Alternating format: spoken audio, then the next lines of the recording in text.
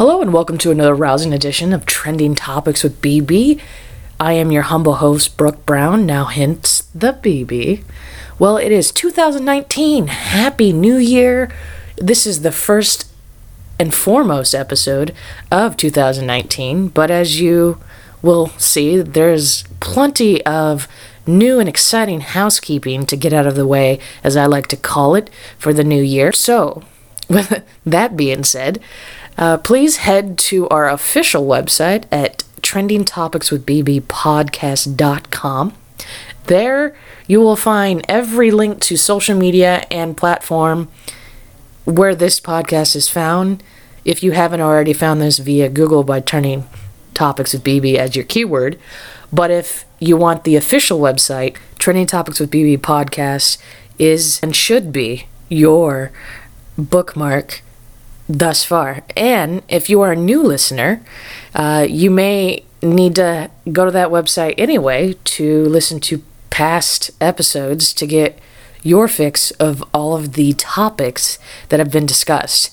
This podcast is going on 4 years of labor and love. It has been stretched into 4 years due to my need to keep a day job. But I love getting the chance to sit down and talk to people of all walks of life, all backgrounds, and all topics, hence the name of this podcast. It is about the trending topics that are important to those that are guests on this podcast.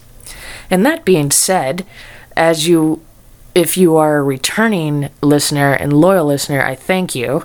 But you will have figured out in the past that there's been issues with sound quality on this podcast due to technology and long distance and just really my trial and error of how to produce a podcast.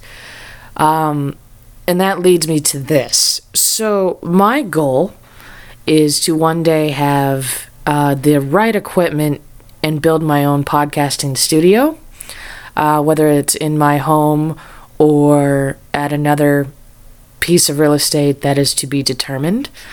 But along those lines, this podcast has actually cost me more money than I have made in the past, even with my previous sponsors. But that's really not why I podcast. I podcast just because I find interviews and conversations and learning from different people a valuable thing. So I have started my own crowdfunding sort of campaign just to test the waters, so to speak. And I have launched it for the first part of this year, just for 60 days on Indiegogo, as a chance to create a community and to get more people involved with their passion through this podcast.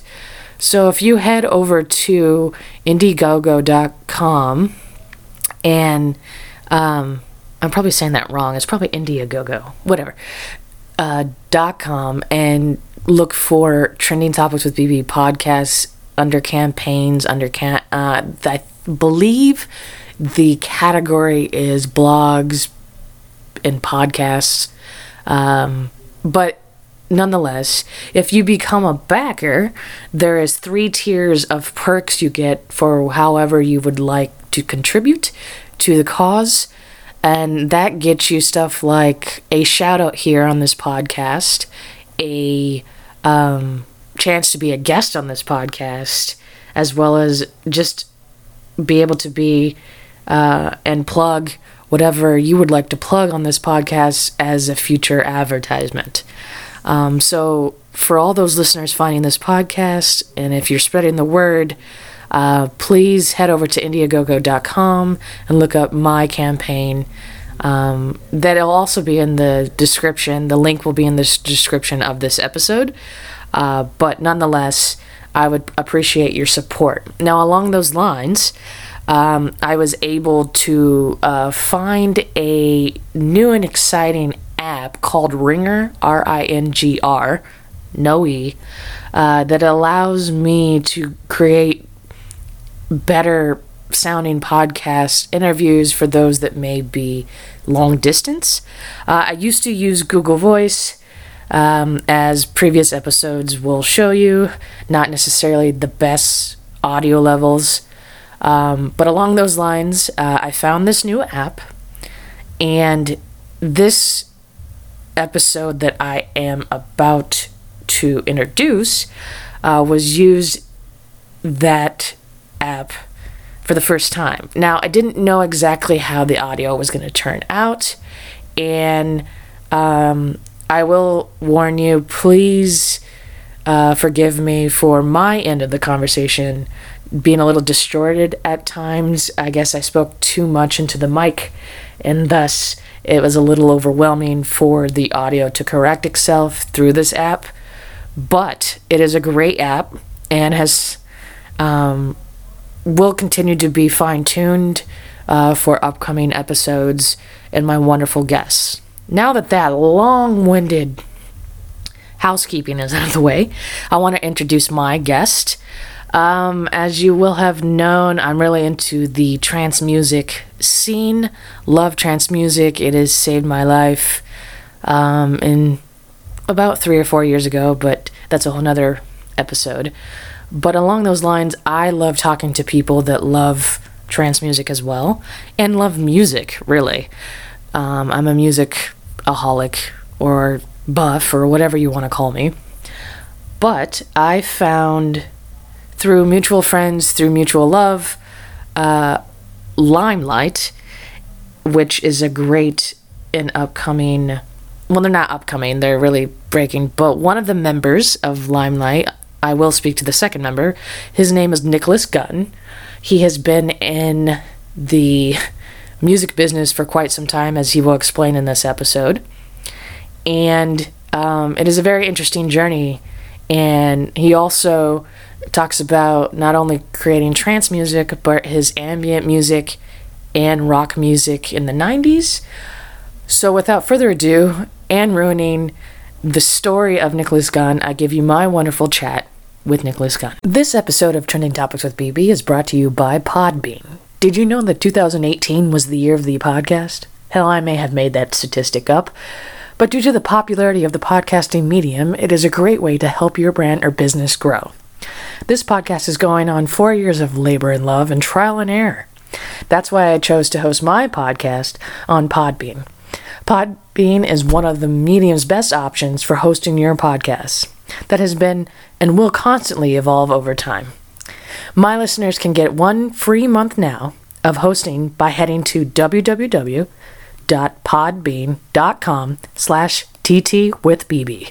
Again, that is www.podbean.com/ttwithbb. This episode of Trending Topics with BB is brought to you by Teeth Powder 2.0. Have you been looking for a toothpaste alternative that does not contain fluoride? Do you have sensitive teeth, bad gums, and overall bad oral hygiene? Then Teeth Powder 2.0 is the product for you. Now, Teeth Powder 2.0 was developed out of the necessity to strengthen enamel, get rid of plaque, clean gums, and keep your oral health in tip-top shape. This product is exclusive to my listeners, and you can get your own 70-gram order for just $12 by heading to teethpowder.com, then clicking on the Products tab. Again, that is Teeth Powder, TEEFPOWDER.com, then clicking on that Products tab to get your order. Now have a healthy and prosperous life with Teeth Powder 2.0. This episode of Trending Topics with BB is brought to you by Ringr. Are you thinking about starting your own podcast but need a way to interview guests long distance? Or do you have a need for a conference calling app but without the risk of software issues? Then Ringr is the app for you. After some careful research of all the apps out there on the market, Ringr became the clear favorite. Ringr can be used on your PC or Mac or smartphone through a convenient app. They have 2 inexpensive plans for you to choose from based on your needs and features to create studio quality audio. My listeners can save up to 25% on a plan using ringr.com/ttwithbb. So what are you waiting for? Have the broadcast of your life with Ringr. And that's again, for all my listeners, spelled RINGR.com/ttwithbb. Awesome. So I'm glad this was able to work, and I'm excited. And first and foremost, how was your holiday season? It was really good. Yeah, nice. I went back to California, back to pretty much where I grew up mostly, and went back to see some friends, some family, did a little bit of business, not too much, and it was really nice. How about yours? Yeah, it was pretty low key. Had a nice family dinner on Christmas. Um, really didn't do too much for the New Year's because it gets kind of crazy around here. So, Yeah, is that uh, Arizona? yeah, in Phoenix. Cool. Very nice. I know quite a bit about Phoenix actually. Awesome. So, to kind of start, I usually like to start kind of with your background. I know a little bit about you and I've read up a little bit, but I kind of would prefer to get it from you other than maybe what might be on the internet. Okay, Um, sure. You don't believe everything that's on the internet? I don't, but Well, some good. may. That's good. That's good. That's good. So, obviously, kind of we've met through a mutual friend, Tanner, and Yeah. we all kind of have our origin stories, but you kind of want to start with kind of like where you fell in love with music and started getting Yeah. into.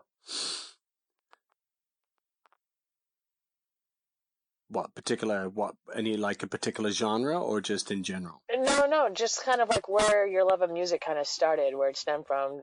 Did Oh gosh, you well, come from a I was musical 6. background?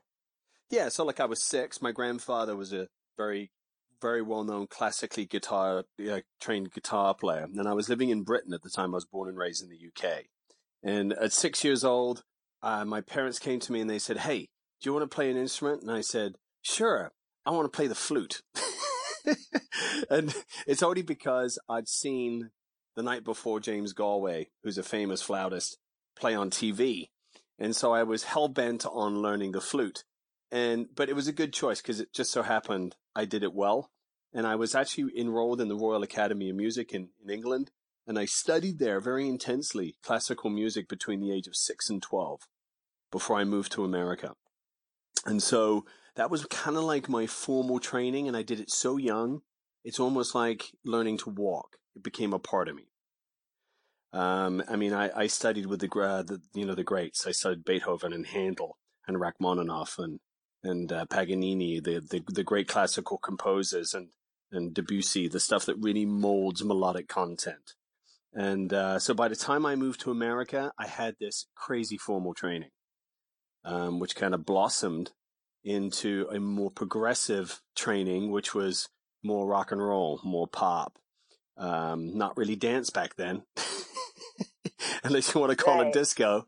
But then I kind of gravitated towards playing drums and kit and percussion, and I started rock and roll bands. And believe it or not, I played drums between the ages of 16 and 21. I literally played every club on Sunset Boulevard. Madame Wong's, Gazzari's, the Troubadour, the Whiskey. I did them all. And it was just an insane experience, right? Because not only do you get to learn music culture, you get to learn what you like and what you don't like and what you want to be involved in. And obviously the whole rock and roll thing wasn't just, it wasn't my speed. I was so young. I felt like I kind of wanted to get back into my classical training a bit more and back into my classical roots because it just had a lot more meaning to me. So how long do you have? Because this is a long story. You can stop me anytime. No, I'm riveted. I have a few follow-up questions, but continue. Yeah, so let's put it this way. As a broad stroke, I've had an insanely dense musical career for my age. And so when I moved to America and I'm playing kit in all these rock and roll bands and playing all the clubs on Sunset Boulevard, then I realized I really kind of want to get back into my classical roots. And I kind of observed what was really selling in instrumental music back then. And it was kind of this world, kind of new agey, kind of tribal, kind of earthy nature sound. And there were retail chains that were supporting this type of music. And one was called Natural Wonders and another one was called Nature Company. And they had thousands of stores at all the high end malls. So I started actually recording music just on any gear I could find, these ideas. And believe it or not, I was pretty damn good at it. And it turned into something where one person said, hey, that's a great idea. You need to meet this person. This person buys music for that chain. And the next thing I know, I'm getting a record deal. And I'm getting a record deal from one of the largest labels that are specializing in that particular genre, which then turned into a 7-album deal. I did 7 records. I did 5 records with them, sold 2 million units, 2 million records in these retail chains called Natural Wonders and Nature Company. And back in the day, Barnes & Noble, Borders Books and Music, Tower Records, Best Buy, during the CD days. And, as I'm kind of like going and morphing through this stage of doing instrumental music, and I had these exclusive commitments that kind of prohibited me from doing any kind of other genre at the time, I had this massive love of this new sound that was coming out called trance. And it was almost like the breakdown of what I was doing already in instrumental. But except you had the drops, you had the backbeat, you had the 4 on the floor, you had all the stuff that made up, what people know trance to be.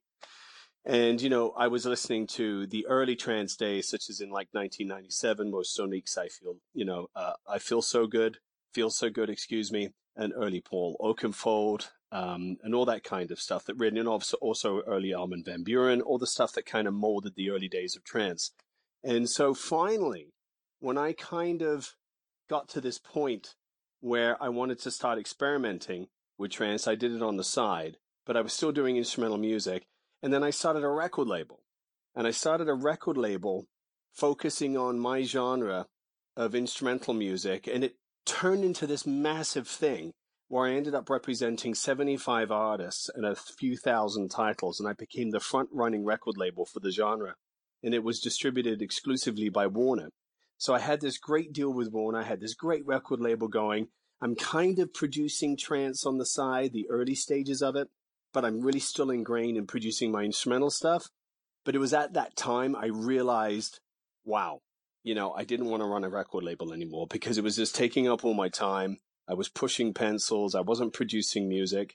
So basically, when the decline happened of record retail, about 2008, 2009, and literally the bottom fell out of the market, not just with the banks worldwide, but with record labels, with retail stores, my label collapsed. And it was a great time for me to kind of regroup and say, well, shit, I've got this huge catalog now of like 250 instrumental tracks that are still doing well in the market. And everything's now moving over to streaming full time. Everything's coming out of CD and going towards digital only. I kind of regrouped. And I literally took my existing catalog, put it back out there through a deal I have with Sony The Orchard, and then started producing trance full time. And that kind of brings me today to where I'm at. And over the last maybe 5 to 6 years, I've been kind of honing that, which led me to my deal with Armada and also my partnership with Tanner originally. So there you go, in a nutshell. Awesome. So I have about 10 follow-up questions. No. Okay. You could have interrupted me anytime, by the way. So. No, well, first I want to go back to the beginning, because I come from a musical background. My father was in Latin percussion, and then I technically can still. I actually, for the first time in about 6 years, pulled out my Barry saxophone the other day, but I play alto and Barry for 17 years. And the reason I bring it up is you talked about your musical training, and I've been having these not arguments, but discussions with other people who may not come from a musical background. But do you think knowing music theory and kind of the background and kind of how to like write music from that side different than maybe some other artists of today that may not have that musical background? Yeah, so that's a great question. And I think that there is natural talent. But in order to write complex, dense, layered music, true like polyrhythmic and polyphonic music, you have to have a real true understanding of what it all means. If I come to somebody and say, hey, let's write a piece in F minor, I need those people to know what F minor is. If it's an F sharp minor, I need to know. People need to know what F sharp minor is, because music can be extremely complex. It just depends on how far you want to take it and how much knowledge you have of how to mold sound, mold textures, mold frequency. You got to remember, all these notes are just frequencies. So the better understanding you have of music theory, the better off you are, period.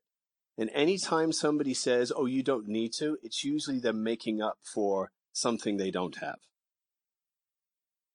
That's my opinion, but I'm glad others, because I've had this discussion recently with some people that are like, well, what about those people that hear melodies and stuff by ear? And from my experience, I'm not saying that you can't have that kind of creativity in music, but I feel like with so much music and so much sounds and access nowadays, I feel like our brains, if you're coming from that, trick you into thinking that it is something new when it's probably a melody you heard on a commercial or the song you listen to. Well, can I give you a great example?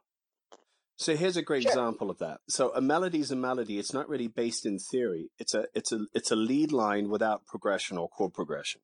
It basically is single notes that make up a melodic structure. Now there's choices you can make for progressions that can be underneath that melody. Now there is even scientific and psychological study of why people walk away from music they've heard and remember the melody when they walk away from the song and whistle it or sing it. And it's not because of just the melody. It's because of how the melody fits on the progression. So if you, let's say, for example, you write a piece of music in, well, let's say F sharp minor again.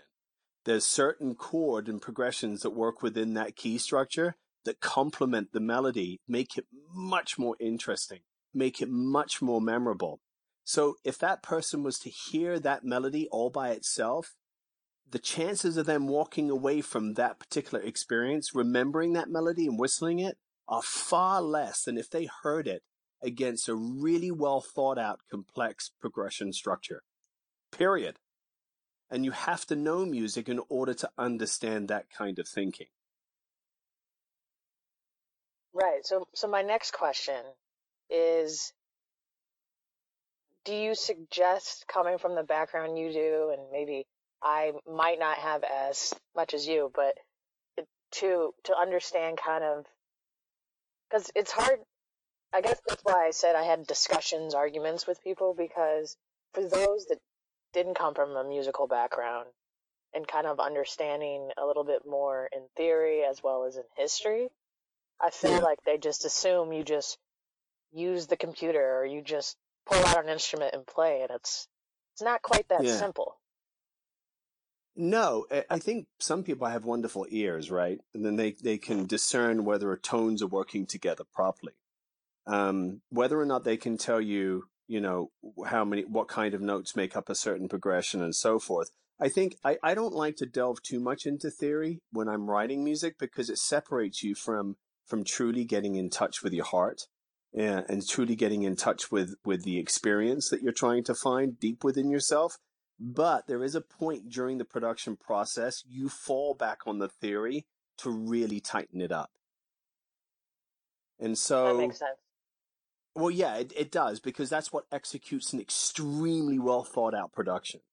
And I can tell you this over and over again: choice of bass notes, choice of overall, tones that you're using. A pad, you may not want to use a typical triad in a pad because you want to separate the notes out so it sounds better in the mix. There's all these things you have to do and have to understand to do in order to get stuff really kicking ass.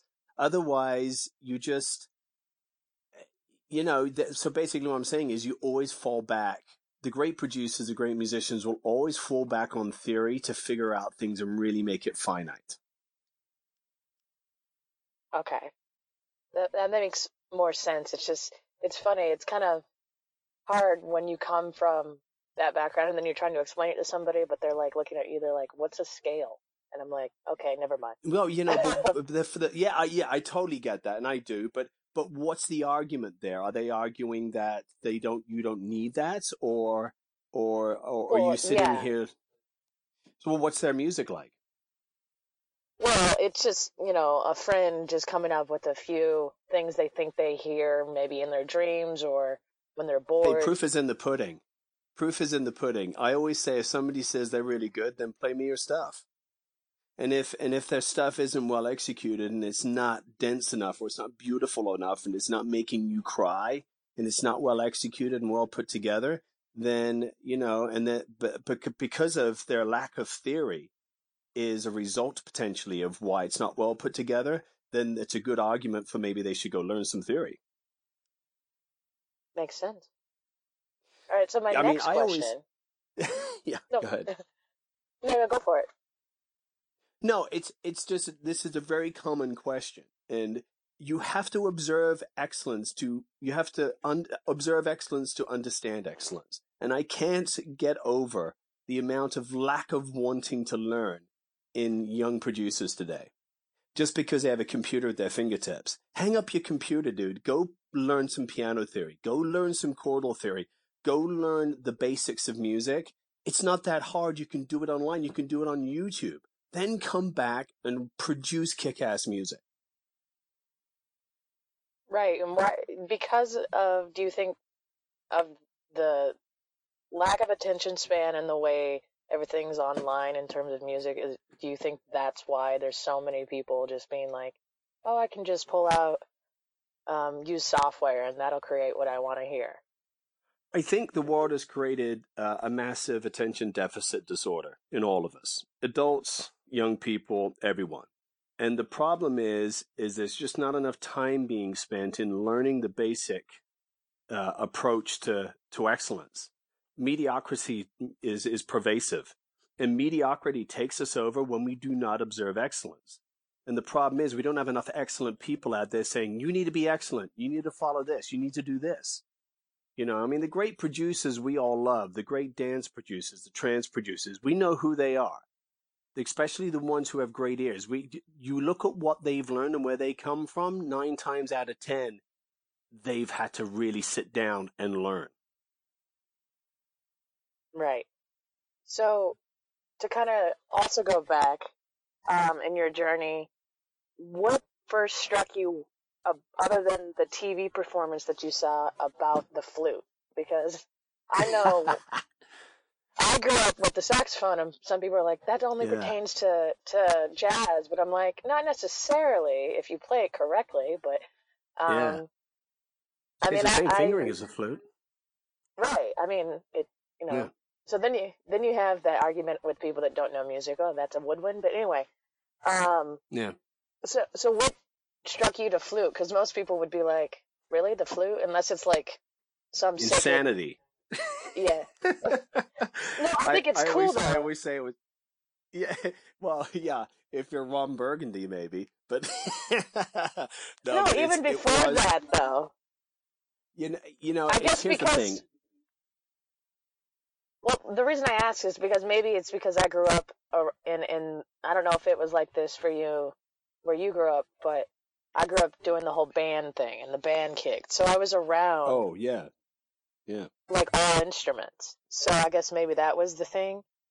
Yeah, I was in band for 4 years too. I mean, I did the whole thing all the way through high school. Right. And I did marching band even in college. So oh, wow. Good for you. Well, yeah.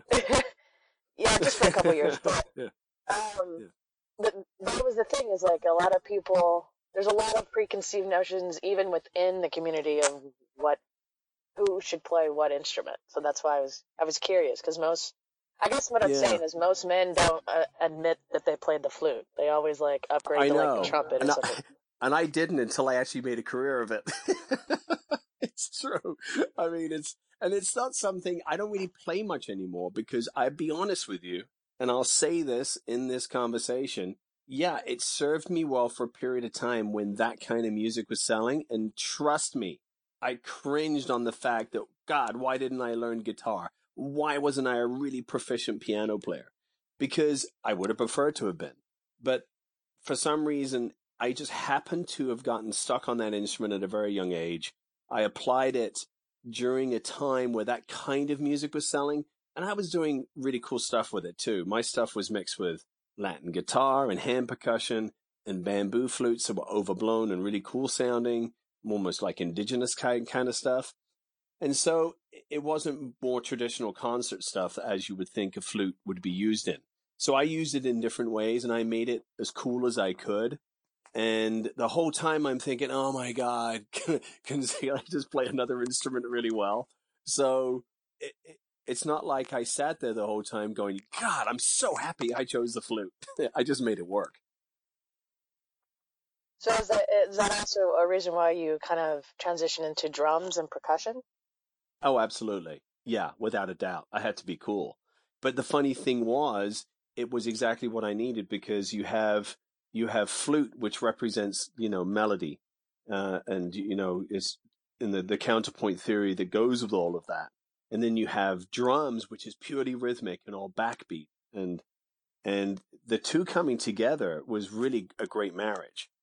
Because I was able to use my knowledge of theory and percussion and drums, along with my knowledge of melody and so forth. And fortunately, I did have a classical training, so I knew a lot about piano. I knew how to approach production and so forth. So when you put all that together, it was kind of like a winning combination.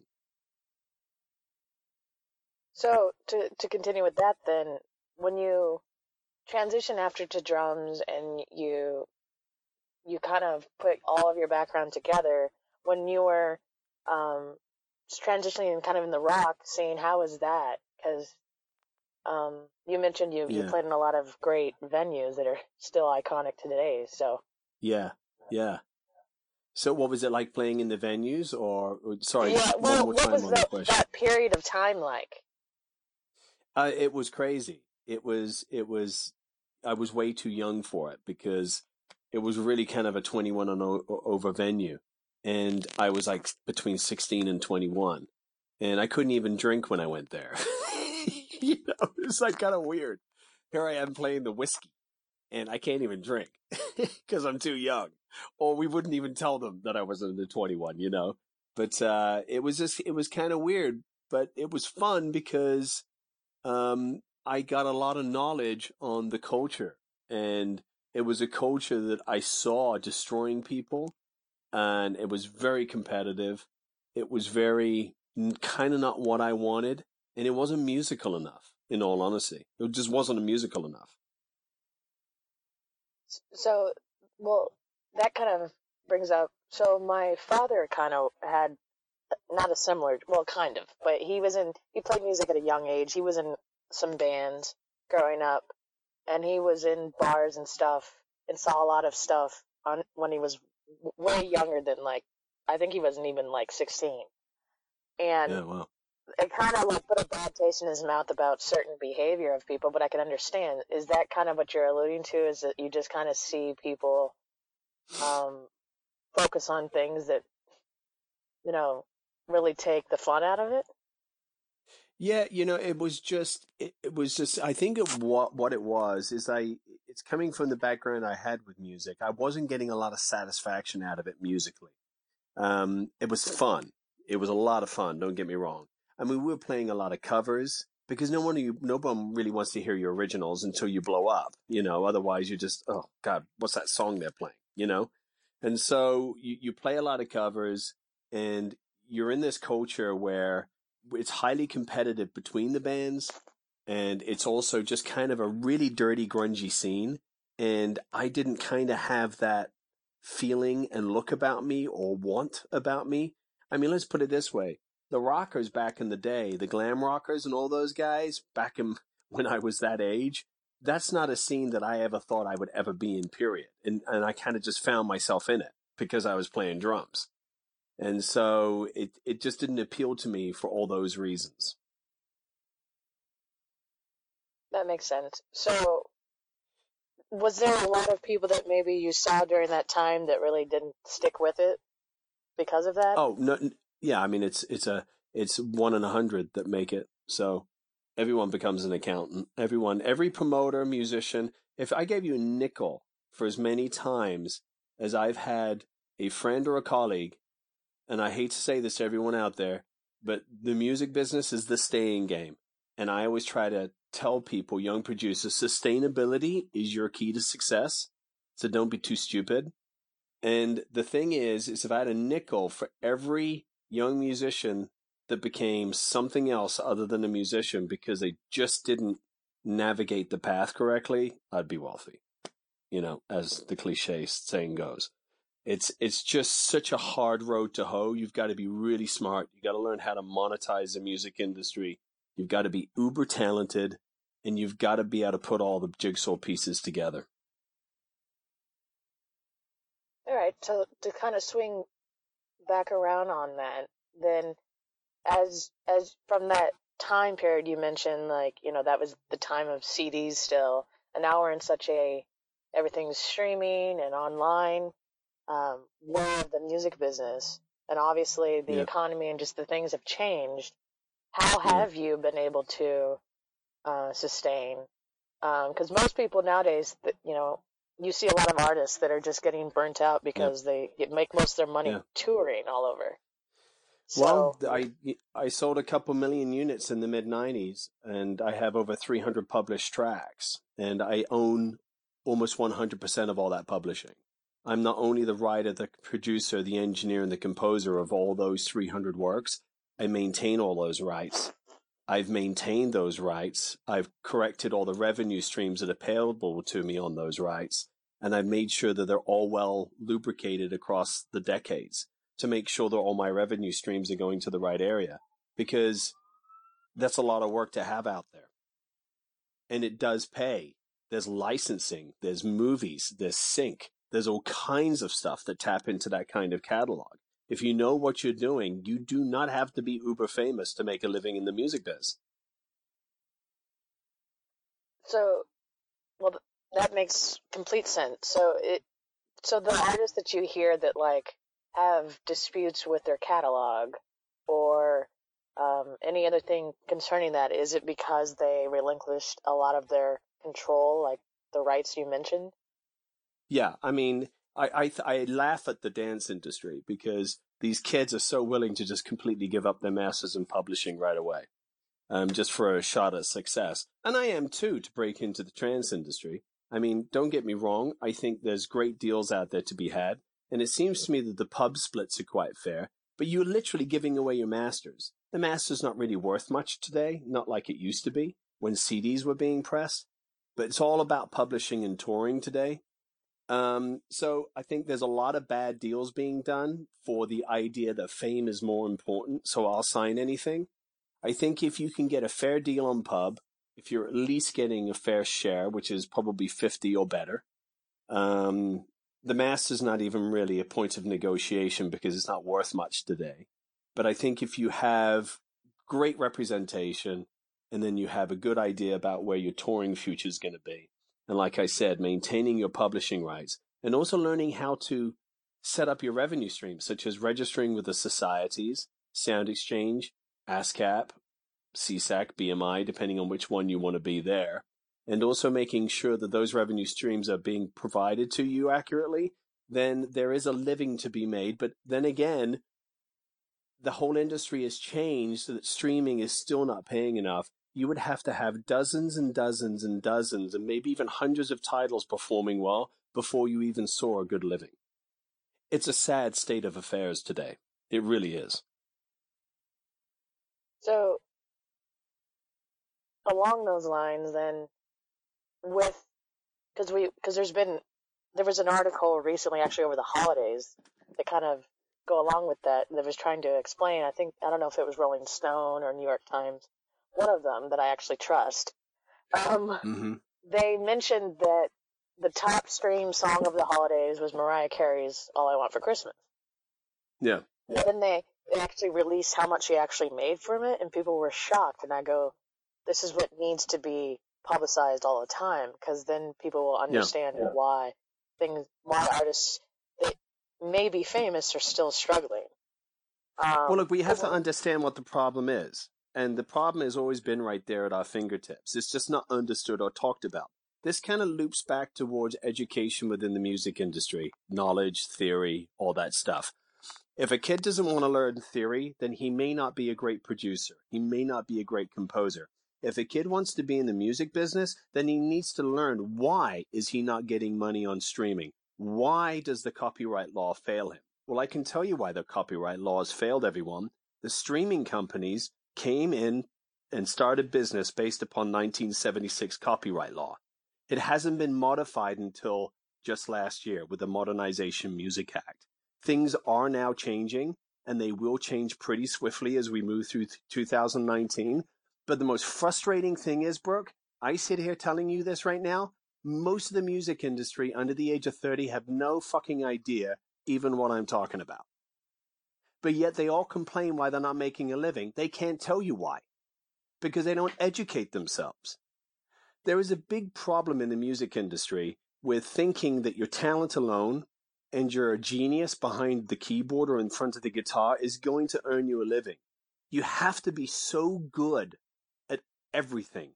You have to be excellent at your craft. You have to be uber talented, but you also need to understand what the hell's going on in the business. You just have to know. Right. So I've had the privilege recently to talk to some other people that are in trance. Ram mentioned something over because I went to Dream State, and he mentioned some frustrations, and I've heard this from a lot of people actually in the trance world. I don't know how it is throughout all of dance music, but how they feel that people are putting too much emphasis on like popularity on social media, but on the same token of things, it's still important because like you have to have the following. So kind of my question, I guess, is if people aren't educating themselves, is it because people are assuming that, well, my talent alone should speak for itself as opposed to maybe everything else? So social media is smoke and mirrors. There's a tipping factor with social media when you have a brand page where you have people, most of your fans, you don't even know who they are, and they're engaging with you in the hundreds and the multiple shares and multiple ridiculous commentary. That's when social media really takes on a beast of its own that's useful. But until then, your social media is the circle of your friends and maybe one circle out from them talking and loving about you. But quite honestly, it's a painful realization when that artist goes outside of that circle and puts their name in a Google search and they don't even have a knowledge graph show up on the right-hand side. That is a test of how many people are truly searching you in the marketplace. Last.fm is a great way to go see how many people and how much public propagation of your content is being generated to show up on Last.fm. These are all very painful realizations for people who hide behind their social media smokescreen. Social media doesn't mean shit unless you get past the tipping factor. And we know what that is. When a brand page has thousands and thousands and thousands of followers and they're integrating with that person on multiple levels. Until that point, and by the way, brand pages on Facebook, for example, let's just talk Facebook, which is not obviously IG. It's not Twitter, but Facebook only has a 16% reach on brand pages. So it's sad. You have to have mass density there. And it's the same with Instagram and it's the same with Twitter. They're just different kinds of platforms, but they all matter. The social media tool is aggravating to me because there are a lot of artists that are getting confused. You know, the fact is that your immediate ring of friends and the ring just outside of that ring, they'll always love you and talk about you, but it's not the real navigator of your search or the people that are truly searching you in the world. That's the good old Google. Put the name in. What comes up? Right. So how do I guess the question is, you mentioned people like who are young they don't understand why things aren't, I guess, breaking. But do you also think that because of the idea of fame and maybe fortune and all of that has outweighed hard work? Absolutely. You hit the nail on the head. I mean, Brooke, that's a very, very smart comment. And it's the defining factor for what's happened. People want instant gratification today. They just want fame. They want to wake up and have a freaking Instagram following and be famous. The bottom line is you've got to do the work. And we're sitting here talking about young producers, and we're sitting here talking about them not having knowledge. But mind you, I'm talking about the average. I'm talking about the average person that doesn't understand. I also know and have in my circle plenty of young producers that are so well educated on what they need to do. They are so on the ball. They know what's going on completely. So I'm not talking about people who are highly educated or really have an intense knowledge of how it's all going on. There's a lot of young people that do, but those people are going to be successful. They will be successful. That is the difference. So I guess going forward then, well, we could talk about what is it really a genre thing, or do you just think it's just the industry as a whole? No, Because it's the industry as a whole. Dance is just, it's percolated. It's been percolating for 10 years. Dance is just a genre that is focused very much so on a 13 to 30 demo. I mean, and it's the new rock and roll, right? And trust me, if you went back 15 to 20 years ago, we'd be having the same conversation a little bit differently about a whole different genre. It's just that I don't think anything changes. I think knowledge is power. I think the only thing that's different today than has been different from the past is that we are an instant gratification society, and we're seeing a lot of young people rise up in this society that are just not willing to take the time to really become great at what they do. And going forward, how do we fix this? Well, here's the thing. So there's not a lot of people who are older producers like me that are allowing themselves to be heard. I've tried to set up forums where there's education in music and education in business. Unfortunately, it takes a lot of time to do that, and I find myself more busy in the studio today than I ever was in my career, which is kind of a downer because I have so much knowledge to give about, the amount of time and energy and focus you need to put into a music career. But at the same time, setting up a workshop or a forum like that takes time, and it takes a certain focus of its own. But that's the key. We need mentors. We need older people that are teaching young people the way it should be done. But you can find that in certain schools, and you can find that in certain private education. But the music business is weird in that the really good mentors are so fucking busy, they have no time to sit down and talk to the young people. And that's the sad truth. Okay, that makes sense. I mean, I guess because I've had, I just love music and I'm passionate, but I also love the history and the intricacies of music. I guess that's just me, my curiosity. I'm not your average person of just like sitting back and letting it happen. I kind of like to research and learn more. Yeah, it's great. It's great. It's fantastic. Yeah, I mean, we're talking about a certain demo, right? We're talking about, I think we started talking originally about the musician or the producer that basically says, well, I don't have a lot of theory background and I have these ideas, but I feel I can execute them as well as anyone. And then they find that they can't, or they think they are, and they're really not. And it's because like there is that whole idea of subjectiveness. There is subjectivity in music, but there's good and there's bad. It's true. I mean, I'm a real, and you could ask Tanner, because Tanner's worked with me in the studio over the last, year and a half now. I'm very honest. If somebody comes into the studio with me and their stuff is just kind of like, you just got to tell them, man, you need to really put a lot more time in here, and here, and here, and here. And half of the time they don't want to hear it because their perception of their own material is far greater than what it truly is. It's a difficult place to be. Awesome. So to kind of swing it back around to trance, I kind of remembered like my fifth question. So sorry, a lot of talking. When you brought it back around to trance, because next week you mentioned Paul Oakenfold. Well, he's going to be in Phoenix next week, so we're excited about nice. that. Nice.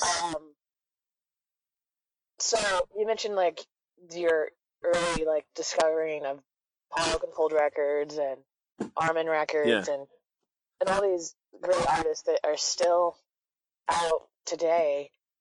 Yeah. What about trance that got you hooked, other than your classical training and kind of most would say trance is kind of like the Yeah. classical music of dance, but what kind of drew you to trance back then and have kept Oh my you God. going? Well, it was the club experience, obviously. The club experience is key and central to understanding that culture. And, you have to be, and you know what I'm saying here. The formula of trance is a beautiful, magical thing. And I think all musical genres have a certain formula.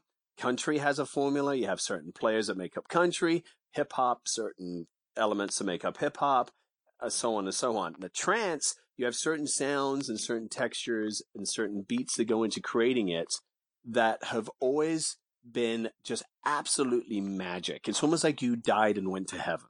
It's so blissful at times. And the way the breakdown occurs in today's trance and the drops, the contrast in the music, and then you tie that into the club experience, and you listen and have that experience in the right setting with the right systems, the formula is just astounding. It's just astounding. And I can't tell you that I can listen to trance all day long. If somebody said, okay, you have to listen to some kind of club music all day long, I may choose house, but the ultimate climax moment of the club experience, of the ultimate blissful state experience to me, is trance. It just has a formula, a winning formula that's just so brilliant, so deep and textural and gorgeous and just so beautiful. So, do you agree that it's sometimes hard to listen to what they call EDM? I mean, don't get me wrong, I love techno and I love house, and Isn't that so? EDM used to be a much broader statement. It's apparently now a much more focused statement. So, well, I guess it depends on. For me, the definition is kind of music that you would more than likely, like, I guess because I'm not really into like drum and bass or trap or those type of genres. That's kind of what my definition is. Just kind of the genres that get everybody to like a main stage at a festival. It's more the popular tracks that are getting the radio play, or maybe I don't see. It's interesting because I'm terrible at this. I really only focus on what I'm doing. And that's why I've always kind of needed a good A&R guy up my side. And that's why Tanner and I have we still do have a great relationship. We're still working together, in many capacities. And Tanner's one of the best A&R guys I know for his age. He's really, really great. It's because I'm so focused on a certain trance sound or a certain want in trance as I am with certain other genres of dance, such as house or progressive house. Those are my true loves, and I really know what they are and what I'm listening to. So when somebody says, oh, the EDM tracks, I'm totally fucking clueless. I'm like, okay, so what exactly are you talking about? You'd have to play me an example, and I might go, oh yeah, I can see what you're saying. But I couldn't tell you. I couldn't actually. Not me anyway. Well, I guess it, again, goes back to the subjectivity of music, but yeah. It's just funny because it seems maybe it's just because of the internet age we're in and that everybody debates everything possible, but it's just interesting because there seems to be, maybe it's just because I'm ingrained in the trance scene, there just seems to be such a divide even within trance of the subgenres, let alone trance versus other genres, and then it's, you know what I mean? So it's just kind of like, it gets kind of exhausting sometimes because I'm like, I just love beautiful there's music. Uplifting trance. Yeah, so there's uplifting trance and more traditional trance, and there's your trance 2.0 sound, and then there's your classic Armind Armada sound, which is, now structured a different way than it was a year ago when we first were signed to Armada. There's all those things. I think you do need to pay careful attention to that if you want to be represented by a certain label. And there's nothing wrong with that. I think that some of the greatest talent is bridging the gaps between creativeness and expectation. So like if Armind on Armada says, well, this is what we're pushing. This is the sound. This is kind of what is the Armind sound, or, what we think it's the Armind sound. We're going to produce a track that's more kind of geared down that way, because otherwise all we're doing is kind of producing ourselves off of the label. And I mean, that's smart business to some degree, but I think magic and beauty can still happen there. That's where the real talent is being able to do something amazing, really magic, but still fit formats. Right. I guess also, I guess the issue is what I've seen, and maybe it's just because I'm too close to it at sometimes. I just need to just listen to the music, but there's always just comparisons among the genres and among the labels to an extent that there's just such rabid following of certain labels. And I'll be honest, I've been one of them in the past, but recently I'm like, what is the point of following just one label when there's so much good music out there? Yeah, I think it's a great question. I think there's a sense of belonging. I think it's a psychological thing, in all honesty. I think when you belong to a group or a smaller group or more of a focus group of a sector of a trend or a sound, that there's a sense that you have family, or there's a sense that there's a more sense of belonging. And I don't think there's anything wrong with that. That kind of makes up the culture, right? That's kind of like the backbone of the culture we're talking about. But as a producer, sorry, go ahead. Well, my sub question on that is, I agree, but then what I'm getting at is the negative. Well, I guess you could say it's negativity, but it's the people are so focused on their label or their subgenre that they belittle other people. I just don't care. I just don't care about that, though. That's the thing. I mean, I've been in the music business too long to care about people like that or things like that. I really don't care. I mean, I've got this great career of instrumental music, knowing that the greatest road to success is creative freedom. And I'm not going to say anything on the phone here that's going to shoot my toe off with regards to the culture of the dance music industry. But I can tell you that if a brilliant dance producer came out there and did something so incredibly amazing and unique that didn't fit the format, he wouldn't have a home. He would be all by himself out there without representation. Now, if you got the right representation, and he was on one of those labels that had these followings and all these people are having these inner squabbles about what they think is right or wrong, or the purists think this is better or that is better. I mean, I think it's all just kind of based around, it's ridiculous. I think it goes back to your point. I mean, it's about the music. Music must always come first. If you're brave enough to stand in front of the line and do something incredibly unique, and a big label takes a chance on that sound, you've won. You've won big time. And who cares what people think? I mean, really, honestly, who cares what people think? I mean, it makes sense. It's just interesting because it gets exhausting sometimes when it's you see. It's great that people are meeting people and enjoying the culture. Are these producers or are these fans? Are these musicians? Yeah, see, to me, it sounds more like a fan thing than it does really a producer-musician thing, because, there's certain things you just don't apply yourself to as a professional musician. And one of the biggest comments I always hear from the pseudo-professional is, oh, you sold out. As soon as somebody says that to me, they're not a pro, because they're talking out their ass. The bottom line is what does selling out mean?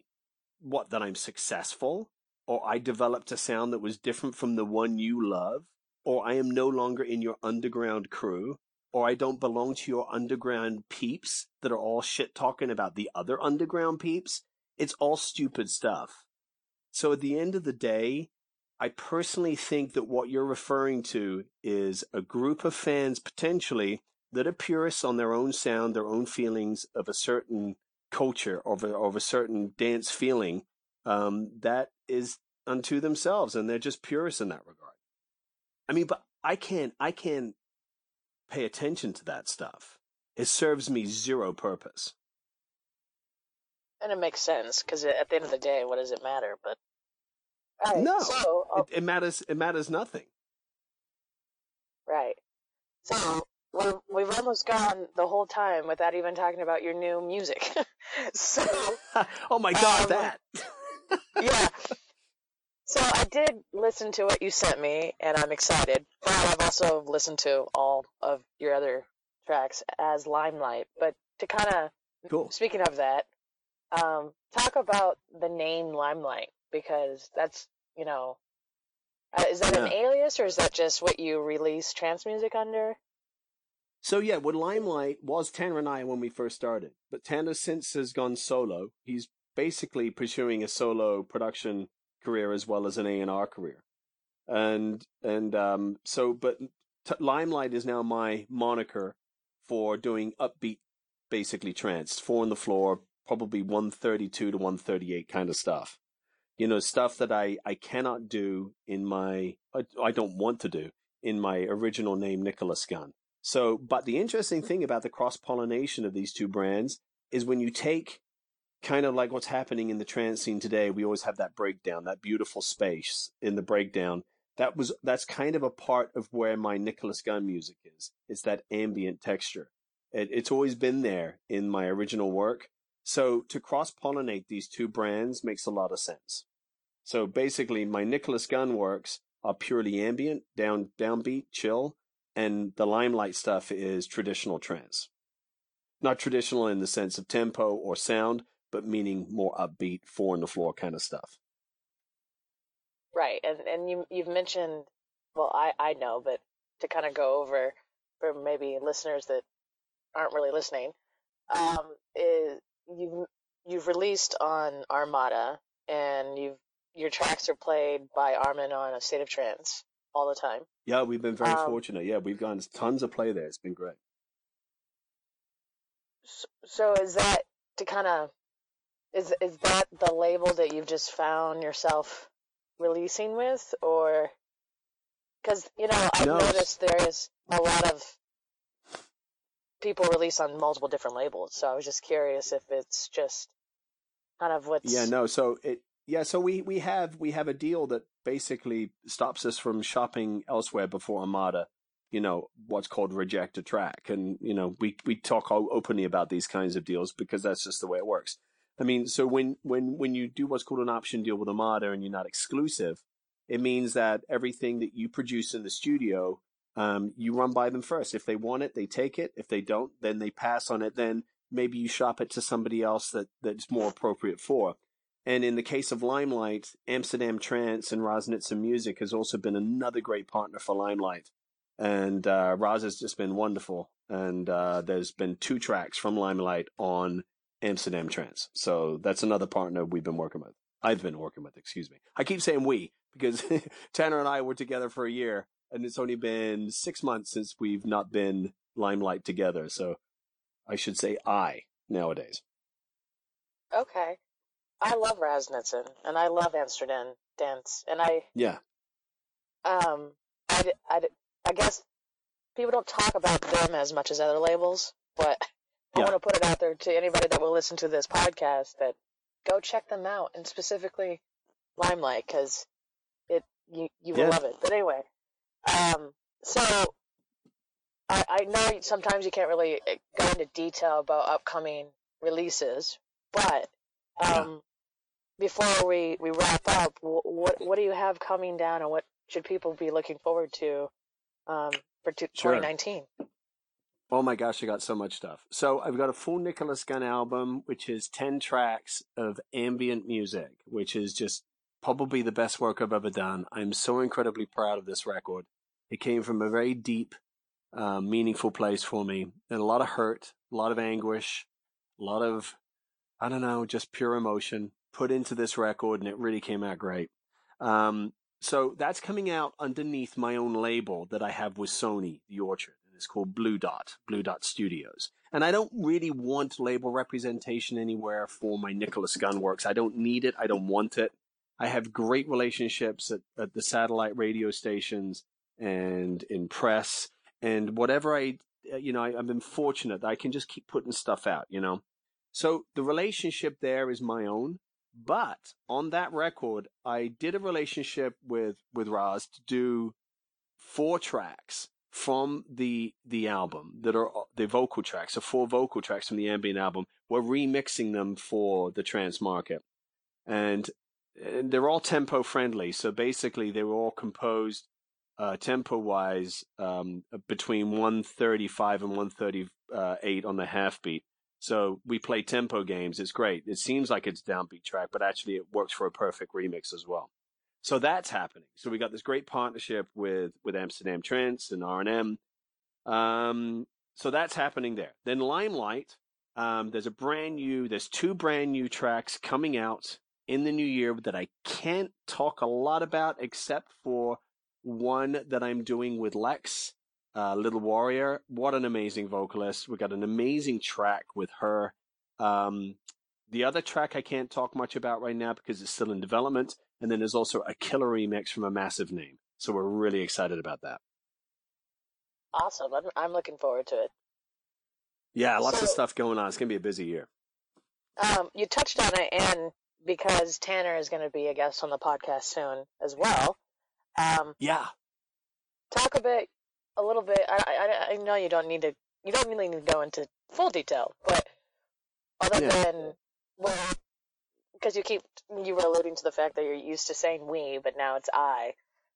Yeah, I keep saying we. Every time I mention Limelight, it's just something I've done, I keep doing, yeah. But that's okay. So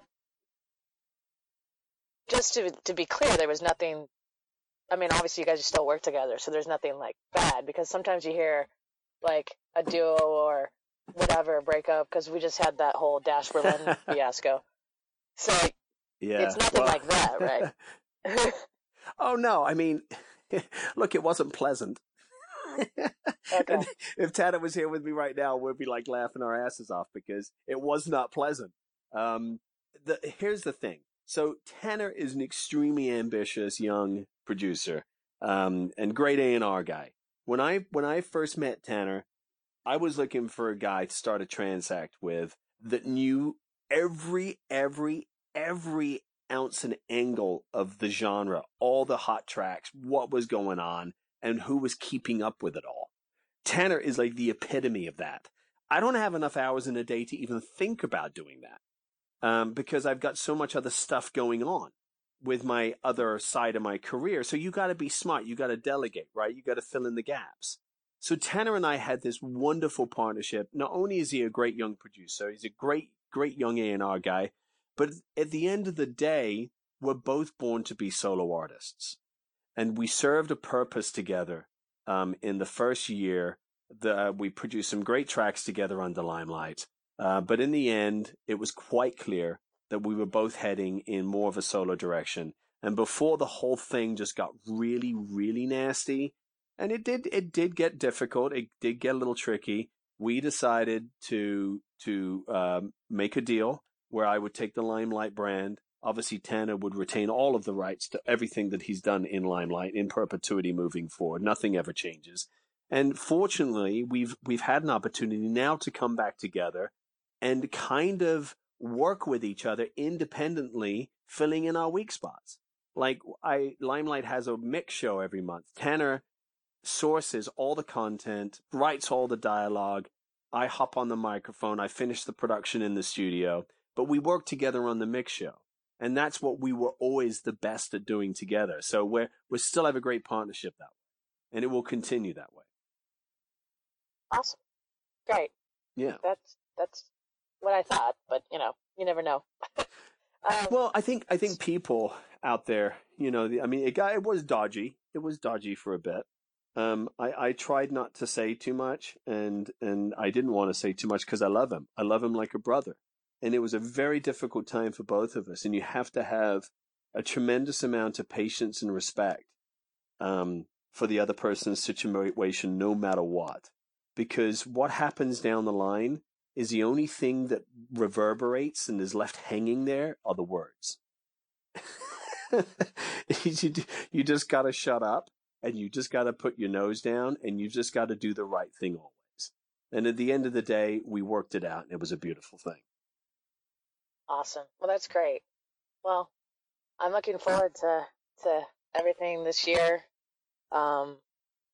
Obviously, I mean, I'm a fan, but I'm just one person over here.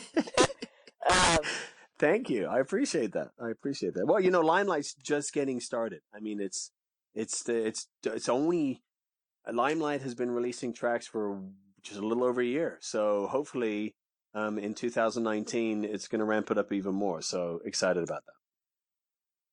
Great. So before I let you go, is there anything you would like to plug that you haven't plugged? Like your social media or website? Oh, sure. Well, no, people can follow us.